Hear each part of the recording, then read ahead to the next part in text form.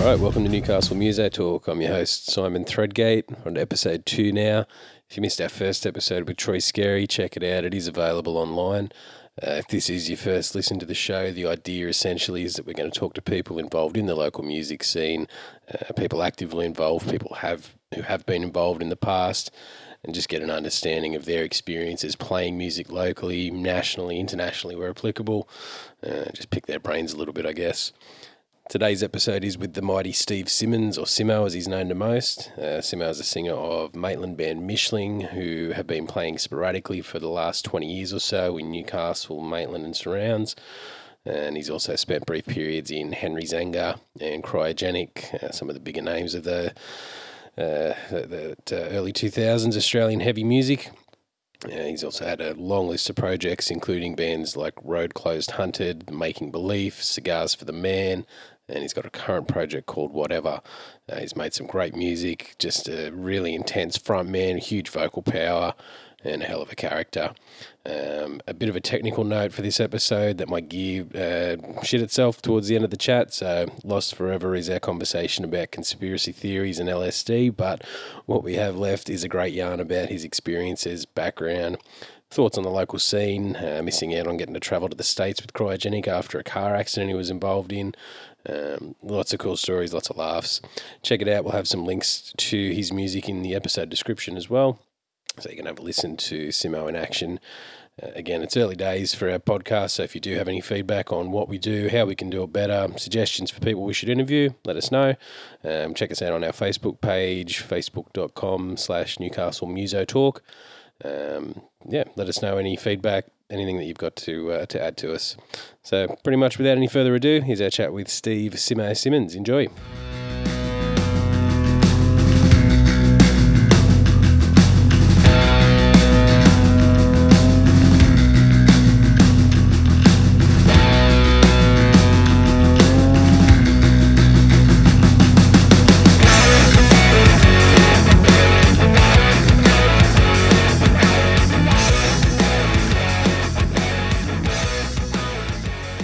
Maitland origin? Is that your... Yep. Yeah, born and bred? Born and bred in Maitland. Yep. Spent a bit of time at Mackay for a while. Yeah, 4 years from 2011 to 16, so 5 years. Yep. Yeah. And you had a bit of time in Canberra as well? Yeah, went down there in 2000. Yep. Yeah, cool. Yeah. What was the sort of music that you were raised on by your parents? What was that musical background from home? Yeah, well, that's pretty interesting. That goes right back to talking, say, things that I didn't know until later years. Yeah. I didn't know what the songs were, who the band was. But you just knew that you'd heard that? And... I knew I'd heard that, and I used to sit in my bedroom and listen to stuff that the old man was playing. He had one humdinger of a stereo. Yeah. So he'd play. I found one of the songs that he'd played, and I'd never realised till I was about 20 that it was Kashmir. Yeah. By Zeppelin, yeah. And that was, I'd sing along with that in my room. Just the... and try and sing along with that whole big note that he holds in the middle of that song, you know? Yeah, so... There's a bit of heavy music right from the start there? He played... Sweet Child in Time was often on the... Fuck yeah, what a song. Man. And Highway Star, so it was all of that old stuff. He was a drummer when he was young. Yep. So he was right into marching band style stuff or open-handed drumming, and so, the Cream and stuff like that. But never really got to hear a lot of him playing that stuff. Yeah. But he had it. He had it there. And it would take for him to not be there, I'd just put the record on and discover it, Yeah, have a listen while he's not there without him. Yeah. Totally, man. Totally. With getting into heavy music there, what was sort of the catalyst for you with you getting into, away from everyone gets away from their old man's collection at some point? What was the sort of breaking point for you where you went off and said, this is... I think I went through me AC/DC Angels era, and, it had been... I guess I had really grew up listening to things like Queen and stuff like that by myself, like Bowie and stuff like that, and was all of that sort of style. Yep. And so I was a massive Mercury fan. Yeah. But it was more, I think, really what rattled the cage was Teen Spirit. The first time I heard Teen Spirit, you know, the first time I ever heard it played on radio. And Unlike it went from anything there. else sort of that you would have heard on radio up until that point, really. Yeah. And that was, you know, everything else was, you know, Screaming Jets were on the verge of doing something really good. Yep. And living in England was the first time I'd really got to experience double kicks. Yeah. You know? Yeah. So, yeah, when... all those pieces fall together. And and, you know, I hadn't discovered that American scene, really. Yep. But as soon as I hit Nirvana, then it went Alice in Chains. Yeah. Suicidal Tendencies. Yeah. And, you know, then it all started to come out. Branch off from there. Yeah, totally, man. Yeah, cool.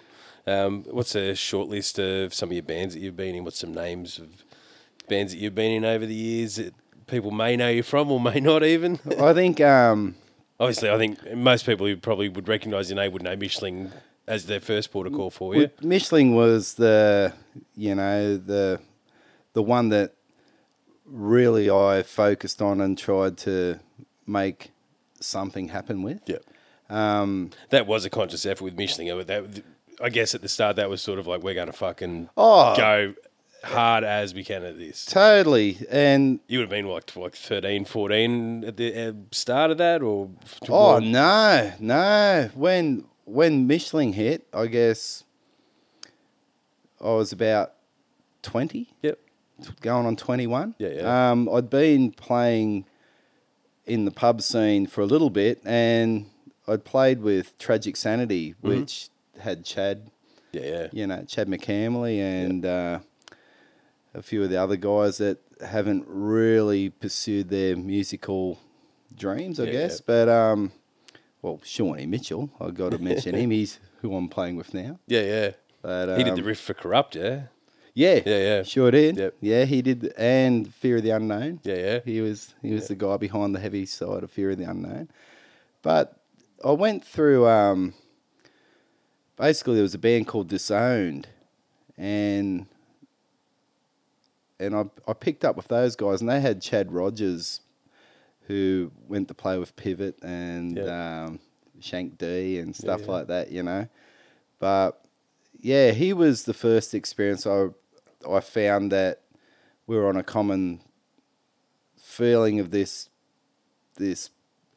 grunge scene that was happening at the time, and so it was a lot of I was really happy with what he was doing riff wise and songwriting wise, and he was close friends with Daniel Johns, and I think that was an interesting aspect as well, because when I'd played in Tragic Sanity, we'd played against the Innocent Criminals in a band competition. Yeah. Got beaten by 4 points. Yep.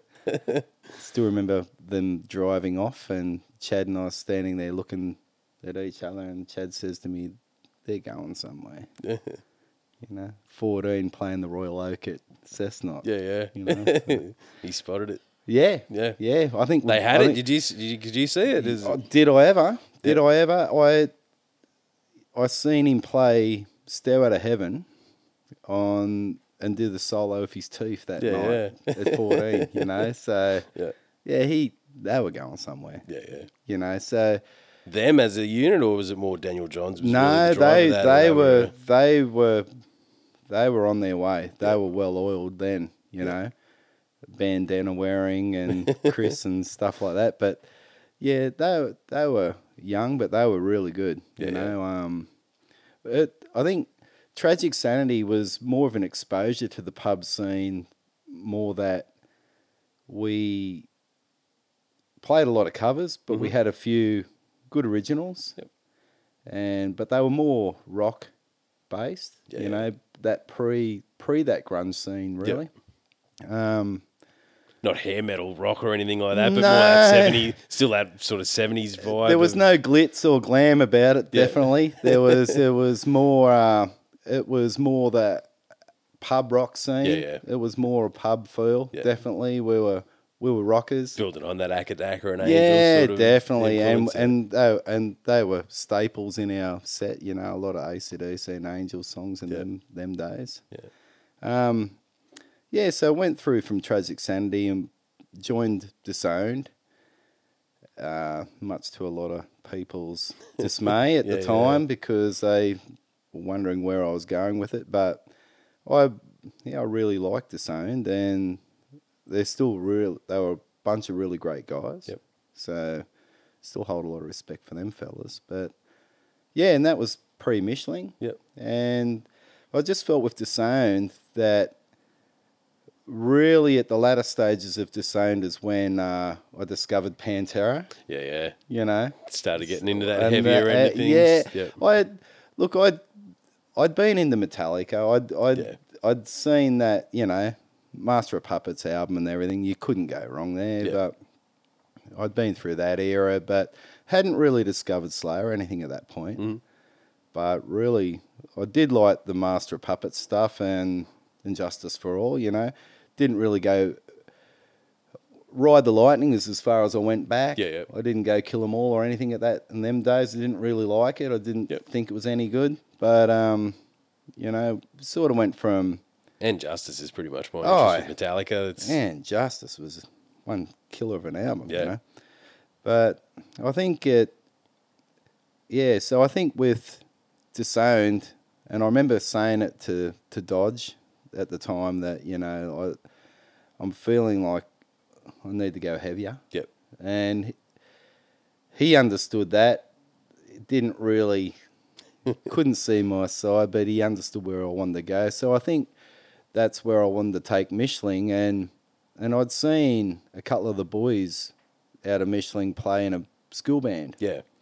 And they did a thing at Rutherford High School. And it was after that night that I was like, hey, man, that drummer can play. Yeah. And they did the old Screaming Jets better, Yeah. you know. So, and just the whole double kick scene at the end, you know, and Doc nailed that. And I was like, man, this guy's in high school and he's killing this. Yeah, and so anyway, I guess one day I turned up, I'd seen Doc play there, and then I seen him play in a band that absolutely blew me away one night. And they played the Queen's Arms. And anyway, look, I'll take a step back. The Queen's Arms had never used to do anything. And if it wasn't for Chad and myself going down there, you know, Chad had now formed Swallow Tongue, and I was in Disowned, and we were looking for gigs. And we went to the Queen's Arms, and Ken and Jan, as lovely as they were quite prepared to put on these young idiots and just give them a go. Yep. And it turned into a whole scene, and I'm so stoked that we were right at the cusp of making that happen. That scene happening, because Maitland had nothing. Yeah. Well, it sounds awful to say, but it was true. We had nowhere that would play original bands. Yeah. It was the Clubhouse or Shakers. Yeah. You know, and if you weren't playing covers, you weren't going to play the Clubhouse or Shakers. Yeah. So we'd get our, you know, carton for the night. Shakers. I remember going as a kid to Shakers, and they had the video jukebox there. You'd have the dinner with the parents before they cleared everyone out. Oh, yeah. Nightclub it up. So I never experienced it as a nightclub. It was always a restaurant for me. Shakers the restaurant wasn't much better than Shakers the club, I tell you. You know, but it seemed very rough from memory. It was like I can't see this being a great venue after hours. Oh it was one of those spots that, you know, if you didn't smoke, you certainly took in your fair share back in them days. You know, it's a lot of covers bands back in that scene. Yeah. But you know, so it was one thing that I think was a really good thing was that the Queen's Arms did that, because it opened up another avenue and an outlet for people to go to. You know, it's so it's the Queen's Arms Hotel at Maitland for anyone who's not familiar with it. The pub up there. I tried to get some stuff going there a couple of years ago, and whoever's there now is just like, nah, not interested. And doing it now. And you know, the room's changed to what it used to be. Like, it used to be carpeted walls, carpeted floor, ceiling. It was the deadest room, but that was what made it brilliant. It just was not resonant. Mirror wall on the back of you. You know, it was just incredible. So, you know, we moved from being, I guess, with Disown to Chad and I standing at the Queen's Arms one night with Mick Rudder, actually, who used to play in a local band in Maitland back in the day. Struggling to think of their name right now, but they were a damn good band too. And we were amazed by this drummer. He had a broken arm. And he was playing double kickers with one foot pedal. And playing doing the hats whole and snare with one arm. And that was Doc. And Jared Doc Payne, for anyone who's not familiar with Doco, he's a Doco. living legend. He was the first drummer I ever played with at high school at Rutherford. He was up helping someone with a HSC, and I came in and just started playing the Rockin' in the Free World riff by Neil Young, and he just slammed in with it. Now, you know, you could not meet a nicer fella, really. So I remember the day after, I must have been talking to him that night, because I found out his address. And I went around, can of Coke, bag of weed. And sorted. And just hit him up if he'd be interested in playing in a band, and he was keen. So that's where it all started. And, you know, I think of our first cover song, you know, we lined up a few cover songs, and the first cover song we got to line up was War Pigs, and I thought, this can't be any better. You know, so, you hit the golden wicket. So going from playing, you know, Angels to now I'm going to Sabbath. You know, step in the right direction. Oh, yeah. So, it was great. When did you sort of first realise, growing up as a youngster, when did you realise you could hold a tune, that there was something there for you to do vocally? I think I always knew I loved to sing. And my nan had been a singer. My mum was a closet singer. And I'd purposely sit in my bedroom for longer than I needed to of a morning, because my mum would be singing in the kitchen. You could sit up and hear it. And I could hear what she was singing. She could whistle like a mother too. You know, so she was an incredible singer. And as soon as you'd walk out of that bedroom, it'd all stop. So didn't want to, and no one could watch you do it. I'd be sitting in the bedroom waiting for her, and you know, I'd played in school choirs, and I think it was in third class that I guess I really knew I could hit a note, because they had an audition for the choir, and our teacher at the time was the chick running the choir, you know, and she got everyone lined up and walked up to the piano, and there's so many play one, you know, and I remember she hit the key, she went ding, and I went this, and she went, you're in.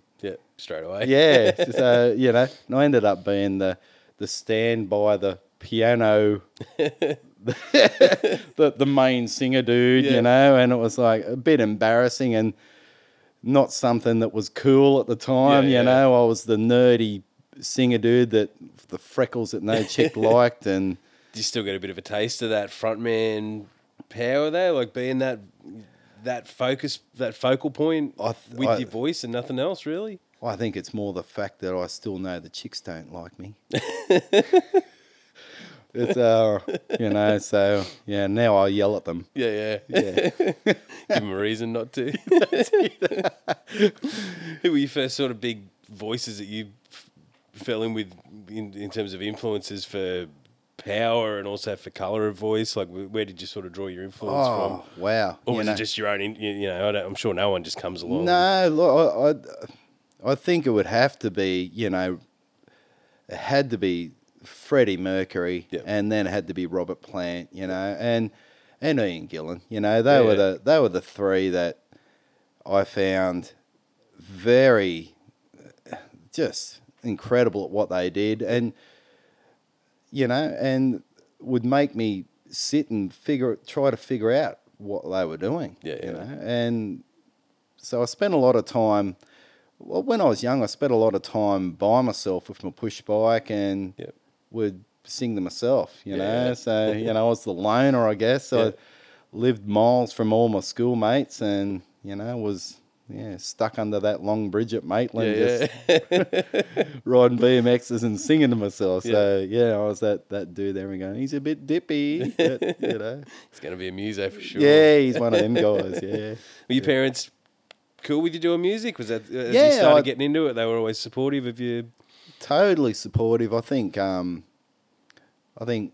it, I'd like to say I think Mum was proud. I think Dad was, it's just Stephen. Like that. Mum was. She could see I could hold a note, and I think that.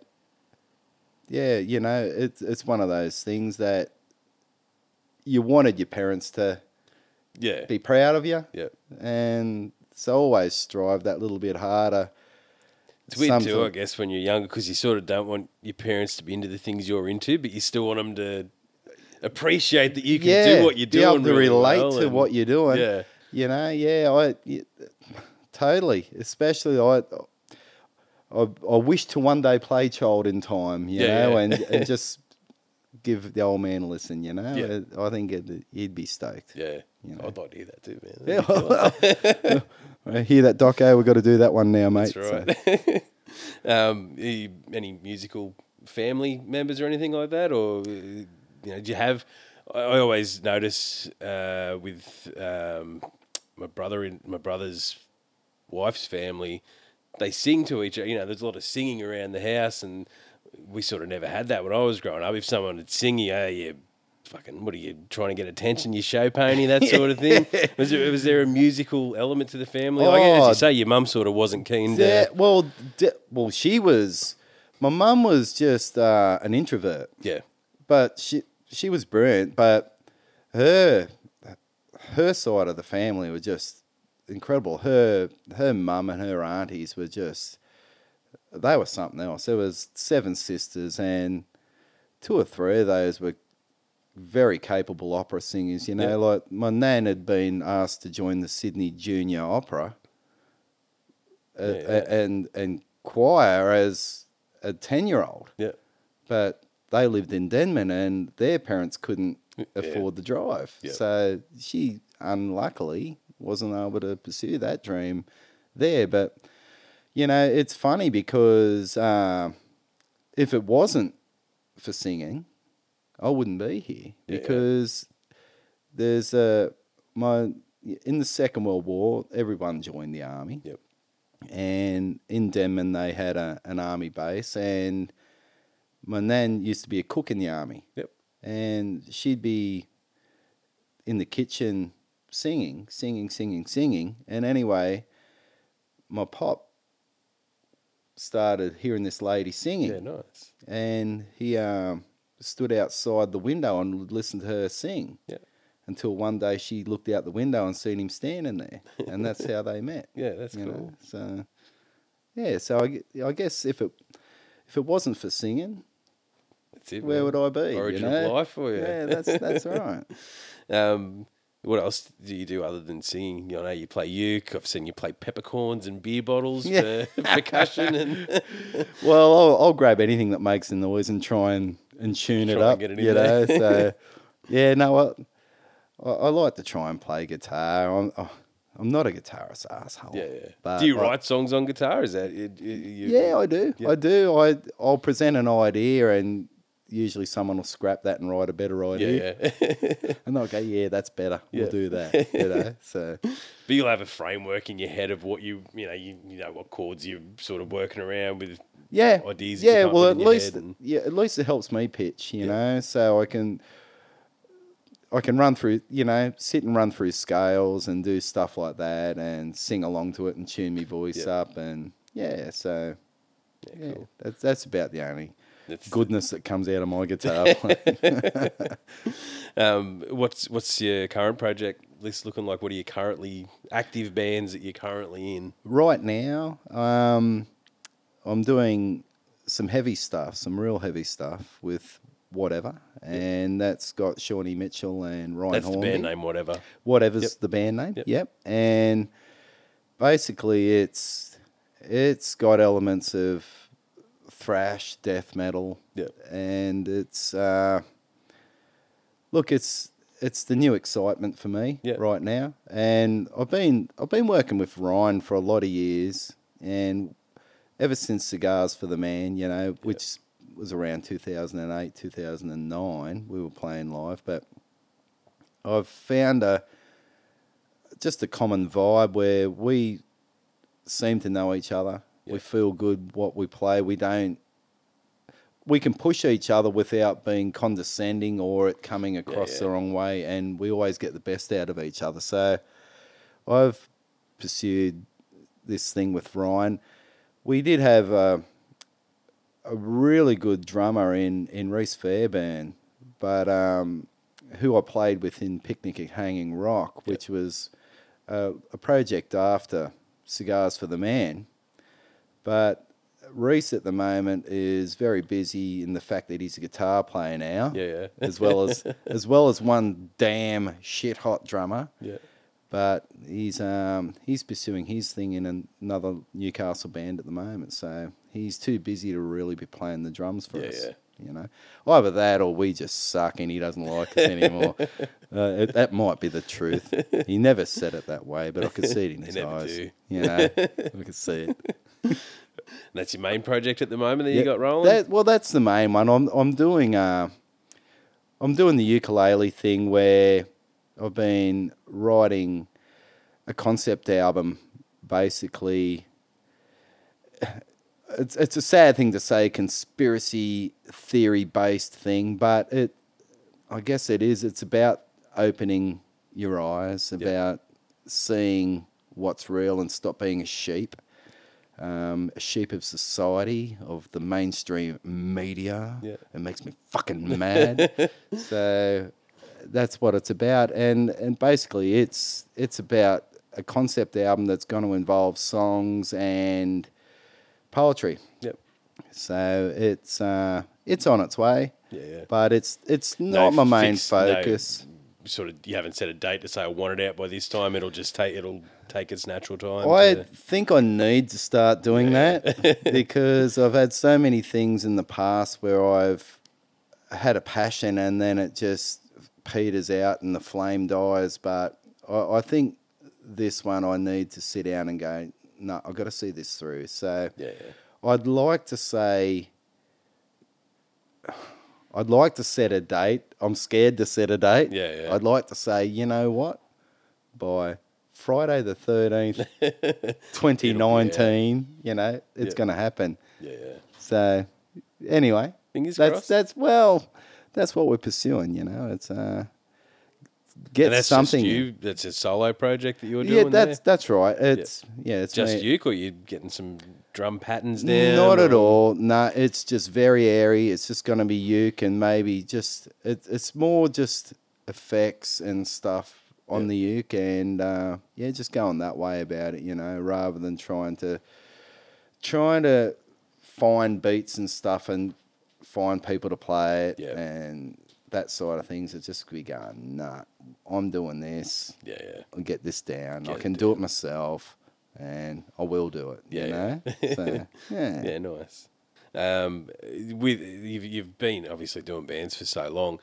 Is there a part of you that still thinks that you could do music as a full-time thing, or you've given up on that essentially as being a full-time professional musician and it's you just do what you can? What's that? What does that look like as a goal for you in terms of being a musician?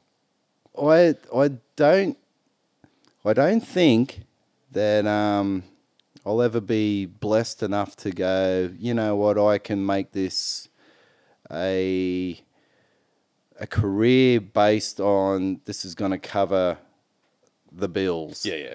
But what I want to do now, I guess, is make an album in the genres that I like playing and really turn some heads and make some people go, hey, shit, these old guys can do something good, you know? Yeah. So there's still a value in that, just that local recognition, obviously. It's not that it's the reason I'm doing it. Yeah. But it's certainly nice it's nice to have your mates and your peers enjoy something you do. Yeah. It's just been a bit unlucky, I guess, in the last few years that things haven't turned into fruition where I've been able to play the live shows, because I think with myself, I project better in live performance than I do on an album, and I'm trying to work that out now and get that balance right. I'd agree with that. I think you are in your specific element on stage, just letting go with that sort of stuff. It's certainly somewhere I like to let go and let myself be myself. Yeah, yeah. You know. We'll have a look at some of your, I guess, as I said before, sort of, I guess most people's interest who do know you would be through Mishling. You've sort of given us an idea of how they got together. Tell the name Mishling is, I know it, but give us a background for what Mishling is. Well, when Smithy actually turned up with the title Mishling, we were in rehearsals and working out a band name, and at the time we were rehearsing at the Music Factory in Newcastle back in the day, and he came in with a whole heap of different names, and the Oracle of Aal was one of them I've never forgotten, but Mishling Third Degree came out, and I thought, what the hell is that? What's Mishling Third Degree? And then he explained it to me, and I thought, well, this suits us down to a T, because this was back in the day when people were, and we were trying to do the same, people were forming music that had different styles, and these styles were melding together, but basically out of pieces that shouldn't have fitted together. Yeah, yeah. And the whole theme of Mishling was not that, hey, we're some German Nazi that raped some Jewish lady. You know, it's like, no, and the kid that was born was the Because that's the definition of Mishling. Yeah, it's as awful as that sounds, that's exactly what it was. And you know, it's we'll never play a gig in Austria, put it that way. But was there concern with coming up with a name like that? That you sort of put some people, I guess, on a certain back foot? Only after the fact. Only after the fact, when I had my grandmother in tears about it. That was a real eye opener. But I think at the time, I was more about, look, we're putting two things together that shouldn't be together. We're putting this style of music with that style of music, and the combination of these styles of music is what Mishling is. Yeah. And that's what we fed on, you know. And we wore some heavy crowds because of that title. Yeah. You know. Yeah. So. I remember you saying the MXPX guys didn't take kindly to you. Dog bite. I never got off the stage. They never got off the stage, and they wanted to fight me. Yeah. I don't know if it was more the fact that we were called Mishling, or the fact that I wore a monk's outfit with a cross on at the time, and it was. I think it was a combination of everything. The Christian boys of MXPX. Yeah, I tell you what, that you know. They can't fight. They're not from Maitland, you know. So they had the work cut out for them. Yeah, right. Ad lib Stephen can't fight. And the idea, pretty much, as you say, from the start, was to go flat knackers as hard as you could at Mishling being a band. I was back in the day. I guess I've learned a lot because of this thought as well, is that you push as a band to get somewhere. Yep. And I think that to all the young kids, I'd like to say now, don't focus so much on pushing for the band to get somewhere, but push the band to make some shit hot music. Yeah. Music that you're proud of. Make them songs what you want them to be. Yeah. And the management, everything else will fall into place. You'll get the gigs. You'll get the supports. Yeah. You'll be that band you want to be if you do that. Do you think there's too many bands who put that cart before the horse? But like, well, we want to be rich, and they don't focus on, well, these are actual kick-ass songs that we have crafted and love and can stand 100% behind. I totally believe that, and I totally also believe that a bad management or a bad producer, if you're doing an album, can ruin that for you as well. I think you need to be true in what you believe you are with your band. Know your limits. Find your limits to know your limits. Yeah. You got to push your limits. Work out to them. Work out what they are. Work out what you like doing, what you're good at. Even if you're not good at it, but you like doing it, keep doing it, because eventually you'll be good at what you do. And that's so important. I think, to find the sound you want as a band, to find where everybody sits in the pocket. It all takes time, and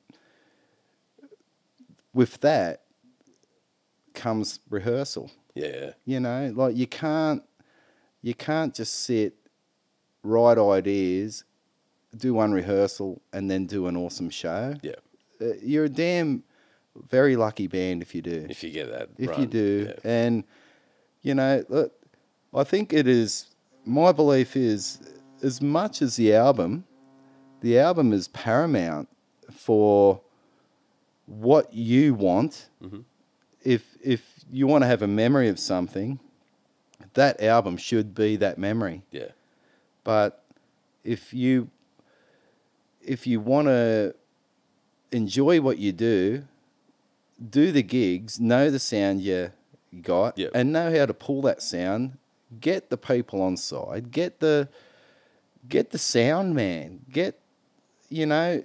Because the wrong sound man, just, you'll never sound good. You'll always walk off stage disappointed. You need to be able to do a show and be that stoked at the end of that show that nothing else matters. That's all you can think about. That's right. You can't wait for that next show after that, You guys had management with Mishling? Was that something you guys engaged? Or? We did. We had a few different managers over the time. Was that a conscious effort from the start to have management, or that sort of picked up speed as you moved along as a band? I started as the manager, I guess. There's usually someone internal will take that role on for a while. I was pushing us to get gigs and trying to get...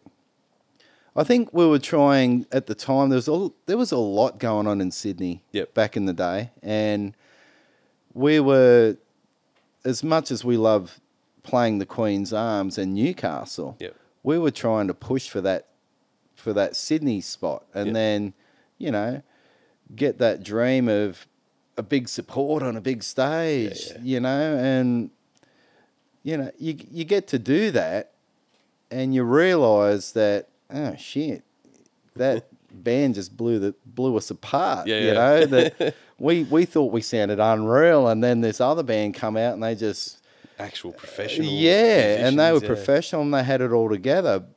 And there's a lot of steps I think that a lot of people miss out on. I do recommend that somebody finds not just a manager, but a mentor, someone who understands what they want to do and helps them get what they want to do, not shapes them to do something that they can make money or be marketable.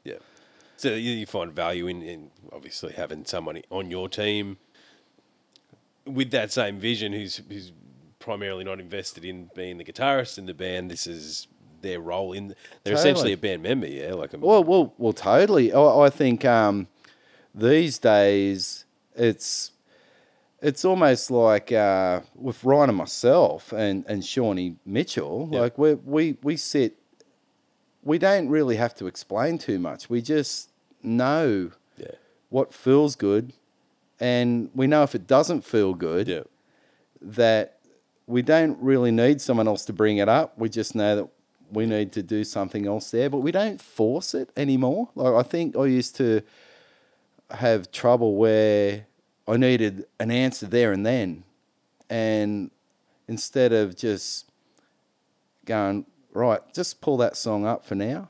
We'll come back to that, revisit it. I was like, no, I need an answer. I need it now, this song's got to be done. You know, it needs to be finished. But I think the best songs are ones that just happen naturally. And, you know, I find when I write songs that lyrically, I'll write in a 5-minute period. There goes the whole song. But as soon as that lyric clicks and something happens, and I go, I need to shut the world off for a minute because I've got to pull over here, and you know, and I might be in a traffic jam. Sorry, here goes the hazards. I've got to write this, you know, and that's how I write, rather than little bit by little bit. But I think that's, you know, everyone has their own way, and I think it comes back to knowing your own way. You know, and again, believing in yourself, not being too judgmental of yourself, and not being swayed by criticism. Because who are these critics anyway? Who are the critics? Like be yourself. And at least the critics can say at the end of the day, you're yourself. You know, they mightn't like what you do, but you're yourself. And that's so much more important to me now. With Michelin, again, from Maitland, gigged mostly. Do you feel a tie to the Newcastle scene from there, or the Maitland scene? Where was Michelin most active? Oh, look, I'd have to say Michelin was a Maitland band. In Newcastle we had a lot of people jumping on the boat with us, and certainly would turn up to gigs back in the old SJ's days, or, you know, Hunter on Hunter and stuff like that. You know, those great old venues. R.I.P. the Hunter on Hunter. Oh, what a cracker of a venue. What a shithole, but what a... The only spot I ever played with no PA and an exit light as our lighting, you know. The old telephone booth on the stage there. Oh, you couldn't beat that joint. You couldn't beat it. I remember seeing Devolved come through, I think it was, and they took one look at the stage and like, we're not even fucking setting up here. Well, they wouldn't have fitted there, would they? You know, get John the drummer out. And I think Uncle John could fit his kid on the that's it. The stage they had there. Oh, yeah. There's some great memories of the Hunter on Hunter. The only gig you had to pay $50 to go and play. How difficult was it for you to get gigs back then? Was it you just approached venues, or you had management looking after that stuff for you, or was it a bit of a combination? We sold our soul to play gigs pretty much. You never, it always costs you money, and it nearly always will cost you money to play a local original gig, unless someone like the Jays that's mainstream now will pick you up and give you a hand. You can appeal to the right. I think you need to go searching and really learn who's out there, who's the management of that pub or that, who's wherever booking these gigs, and chase them and be relentless, be in their ear, and but at the same time, you've got one chance, and if you haven't got the package, don't ruin that chance till you have. You don't go and approach them with one song that's on a disc that's not finished yet, and ask for a gig. You won't get it. Music is a business, unfortunately. Do you think Michelin would have done better now than you did back in the day, or? exponentially. Yep. I think we're a much better band now. I think a lot of our passion to do the hard yards is not where it used to be. Yep. We're a lot fitter mentally. Yep. But now we're a lot more comfortable, I guess, in the fact that if we had to do something, we've got something we can offer, and we'll make the show. And based on that, look, you know, we can be pretty convincing now, where I was like almost having to pull the wool over people's eyes back in the day to go, come on, give us a go, come on, you know, we can do this and trust us. Yeah, yeah. I think the EP came out around 99, 2000, was it, around there? Yeah, I think it was 98, 99. And you would have been picked up pretty quickly after that for Henry Zanger, is that right? How that situation Yeah, well, look, you got to be brutally honest. What was happening with Mischling is we're on a downward spiral. Yep. And the reason just we're on personally, or well, we'll have management issues with a certain member of management at the time, and not that it was his fault. It was just that I guess he was steering us in a direction, and that wasn't really his role. Yeah, yeah. And I didn't feel it was his role. I guess the boys were not really observing that fact, and they were just keen to roll with it. Yeah. But you know, he brought that downside. I felt, and we nearly had a punch up, and it got to the point where, you know, I went home that gutted after that, just thinking, what's happening to this band? Yeah. This guy's ruining us. Yep. You know, and anyway, things led from there, and it was quite funny because Henry Zanger had been in a studio down in down in Sydney at the time, and they had just recorded their personality test album. Yep. And we go in there to record a song, and their posters were all over the shop. Yep. And this guy's telling us about how awesome this band is, and all of a sudden I'm getting asked to audition for this band, and then it's like, hey, that's these guys. I remember seeing them, you know, and then heard what they were doing. I was like, hey, this is pretty damn good. This guy can sing, you know, and that was one of the most intimidating things I've ever had to do, was go and fill in for Jamie out of Henry Zanger. Yeah, yeah. You know, like he was one damn hell of a singer, you know, and still to this day blows me away when I hear that album. Yeah. You know.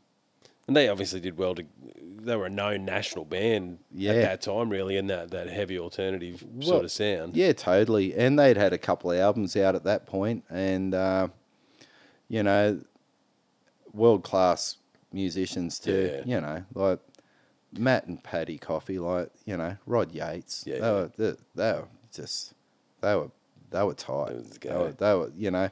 You never got to record with Henry Zanger for anything released, did you? Nothing got released, and you know, I'm probably glad about that. Yep. Due to the fact that there was a part of my own self that didn't feel comfortable there, and I did you feel like a fill-in sort of thing? Is that how you felt, or was it? I felt certainly that way in the early gigs. Yep. But it was more, I think, that I felt I didn't know where to take the songs. Yeah. I felt like taking them into a heavier genre, and yet I felt that the label wouldn't be happy, or I always felt this need to hold back with that band, you know. Yeah. It's unfortunate. Sort of a lack of ownership. I think so. For the music. I think so. I felt that they wrote the songs and I wrote the lyrics, and we worked out how I was going to sing it, not me, you know. And so I think that was it was a great experience, but great experience. And you know, to this day, I'd never trade playing that time, Metal for the Brains and Big Day Outs and stuff like that for anything, you know.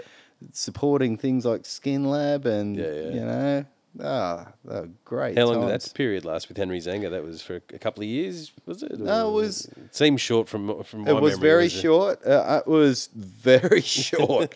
Unfortunately, it was... she was all over by... probably I think it was Christmas 2000. Yeah. So I joined them in late 99. Yep. And by Christmas 2000... You relocated ACT and everything? Oh, yeah. Yeah, went down there, and unfortunately the drummer had... you know... just had a infatuation with someone that he shouldn't have been infatuated with. And, you know, things led to basically the band losing management and stuff because of that. And the band I remember all in one afternoon. It went label, ring. Yeah. Oh, sorry, email. You're not going to, we're sorry, we don't think this band is viable anymore. To management, sorry, this band is not going to be on our management anymore. And then drummer, sorry, I'm not playing in the band anymore. Yeah. And I was like, this is all in one afternoon. I was just like, what the hell has happened here? You know? And it was just very sad. Sad for me because we'd worked so hard. Like the partner and I had at the time and myself had relocated our whole life, and I'd put everything into it. Yeah. You know, to try and do my part of the bargain and do this thing and make it work. You know, and we had US tours ready. We had everything going ready. You know, and it's and then you move to cryogenic, and that happens again. I was going to say, what I mean? Did you stay in ACT for a while and try and make the best of it, or did you cut and pull I pretty much pulled stumps up within the month. Yep. Was back in Maitland. Headed back home. And because we were out on a property out like we were east of Canberra, so we were living out at place called Jerrabagullah, which was about 20k out of a place called Braidwood. Yep. So we were in between Bateman's Bay and Canberra was where I was living on this 100-acre property, you know. And it was a beautiful property, but so isolated, you know, and... Just you and your partner at the time? Yeah, and... In the middle of nowhere? Yeah, so it was unfair for her to... keep her suffering while I went to work in Canberra every day, and she'd be stuck at this house by herself with this, you know, TV that, you know, we were picking up snow. That's all you had. Two channels, and it was you had to blur your eyes to watch TV. You know, it was So you packed in a job at Maitland to go to Canberra and had to do the same again. Yeah, pack it all come back to Maitland. Yeah, and so came back to Maitland and jumped back in with the boys from Mischling, and by that time they'd been working with Tony Rees. This is the Making Belief period. Yeah, so this is where the Making Belief started happening, and it was originally called Pacifist. Yeah. Thanks, Corby, for that one. Pacifist. Pacifist, and ended up becoming Making Belief. I think Tony and I came up with that name. It's not the best of names. I don't know how we came across that one. But anyway, so we rolled with that. And that was some damn good music too. But that was good music, man. I personally have great memories of getting demos off you guys. And I think you did 2 shows at the Cambo. Yeah, we did one at the Cambo, I believe. And I've got a feeling that might be it. Yeah. Actually. It was very brief. Yeah, it was. I knew we did our ass actually financially, and that was a real disappointment. You know, one of those shows at the Cambo where you're paying I got Adrian Gregoria from down at Sydney to come and be our sound man. Yeah. So he was $300 for the night, So all of this stuff added up. We paid these support acts and got about 10 people in the door. But it absolutely flogged down rain. You knew on the day this isn't going to be good. This is Got damn. the whole day ahead of you, just brooding and Yeah, waiting for it. yeah. For a long time there, it seemed that every time I did a gig, it would pour rain. Yeah. Or I'd get the flu the day before. Yeah. So what brought the Making Belief to an end? Was that cryo opportunity come along, or? I think, look, as much as I thought maybe cryo, well, to be honest with you, cryo happened before Making Belief did. Yep. But what had happened was, so I jammed with them fellas, and then I got picked up by cryo. Yep. Then I went to cryo.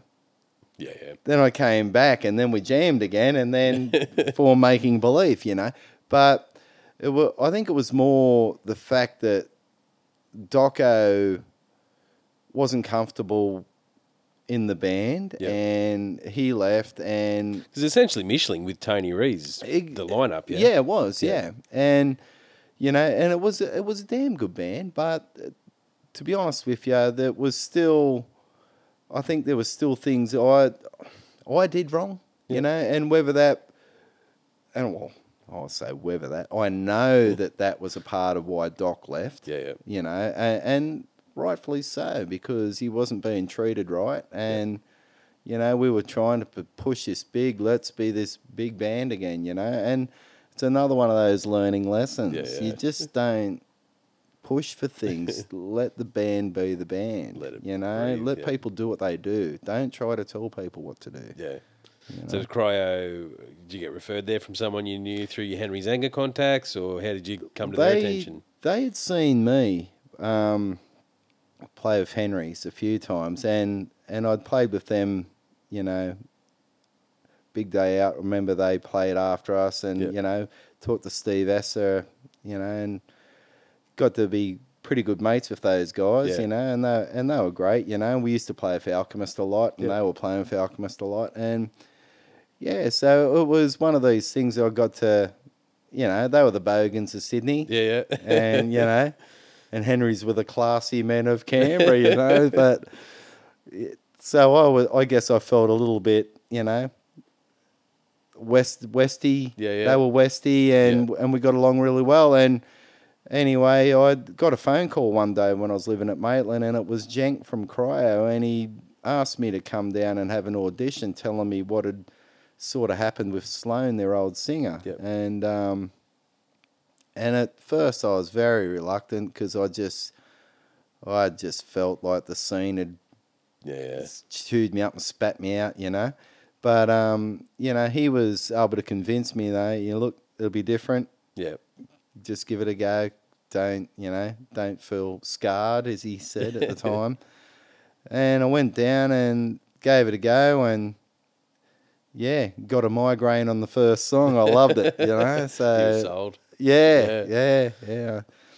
I don't think any of us will ever forget that first audition. So you didn't get nothing released with Cryo. Nothing released. We did a demo, and the demo was a was a lot of fun. Yeah. And it was pretty good. But it was a different style of music to what Cryo had been doing, and that wasn't my fault. And I think a lot of people felt that when I joined that band, I changed who they were. They had already changed who they were. Yeah.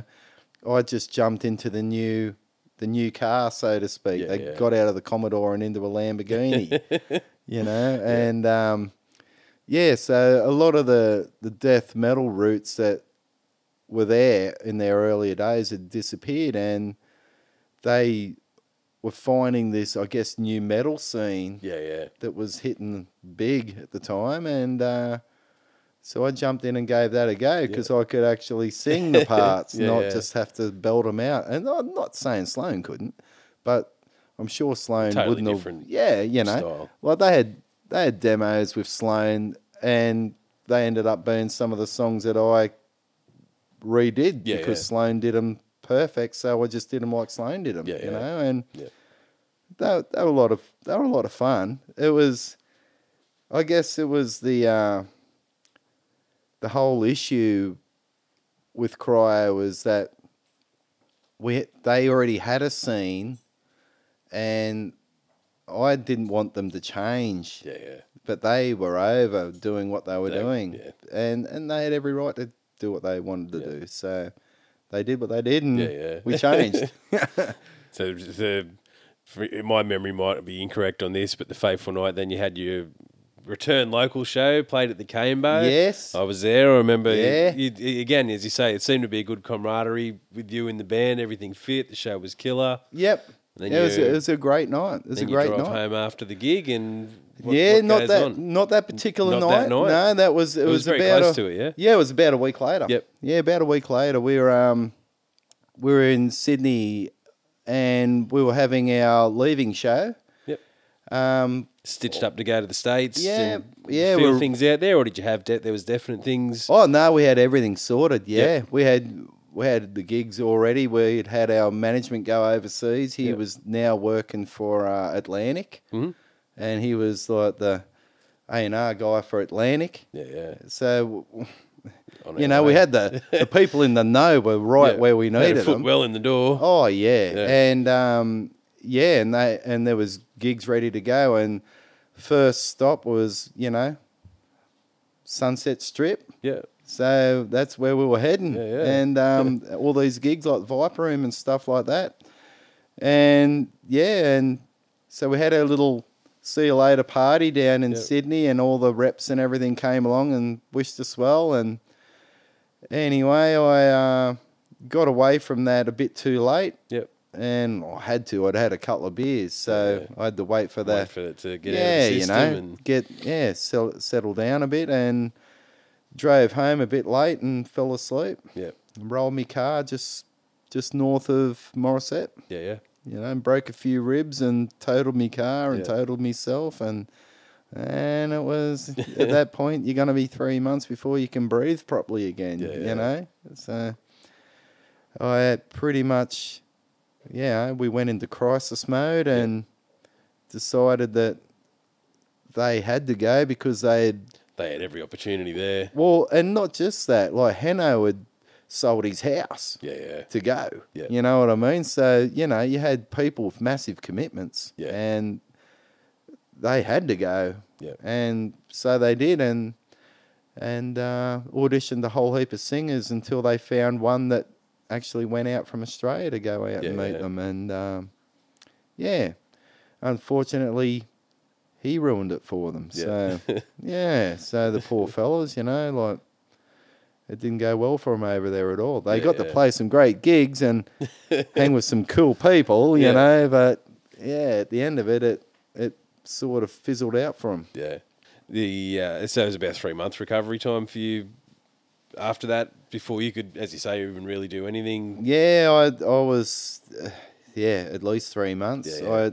Living up home at Maitland, or you? I was living back at Maitland. Maitland and Sydney I was living at. I was just travelling to Sydney for rehearsal at the time, and still living in Maitland, and it's one thing that people that have had a broken rib will know. You break a few, and it lets you know you can't cough, you can't breathe, you can't do anything, and you can't lean over, you can't tie a shoelace, and it's a long time. How did you find it from a mental point of view? You'd had Henry's before, Cryo now. Did you get bitter? Was there a temptation to get? I got bitter at myself. I got bitter at myself, and and I guess that was one of the things that when I went into Making Belief after that, I felt like, fuck this. I'm going to do this time. Yep. You know, I've got something to say. I know the ropes. I've seen it.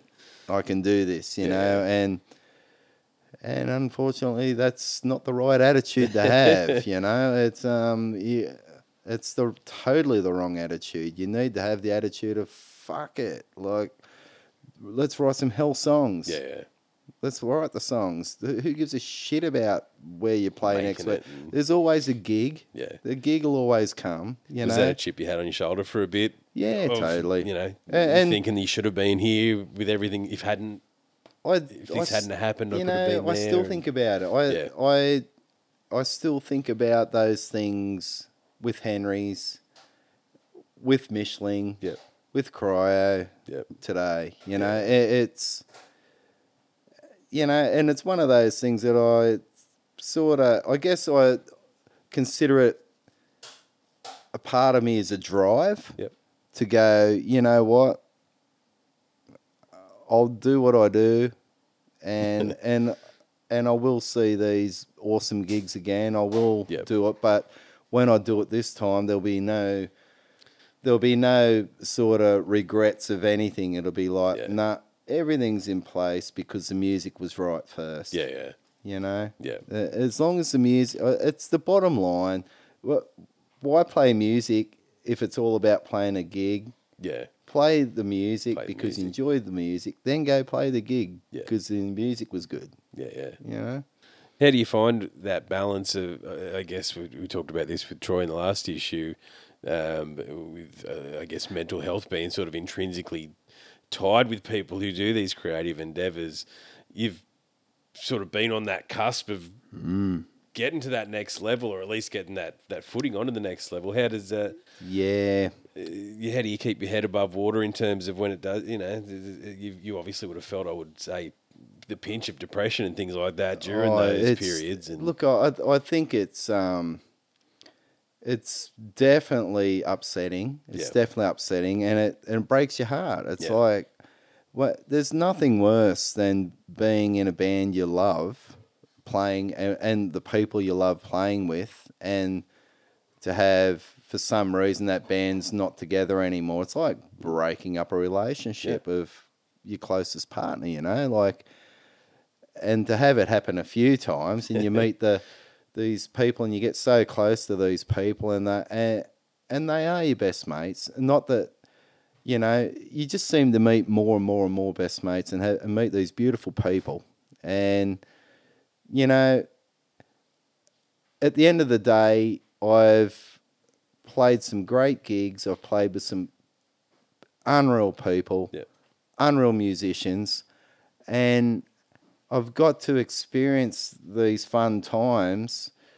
So if it burns out and it comes to an ending, then I really think I need to realise in myself that these people are still there. Yep. You know, that doesn't change. Yeah. You've still got these beautiful people. You know, you shouldn't... And shared experiences. Yeah, you know, and you can always go back and relive that. Yeah. You know, rather than sit there and just ponder on, how life sucks because you didn't get to go to the US when you had broken ribs. Yeah. You know? You know, look, there's more to life, you know? Yeah.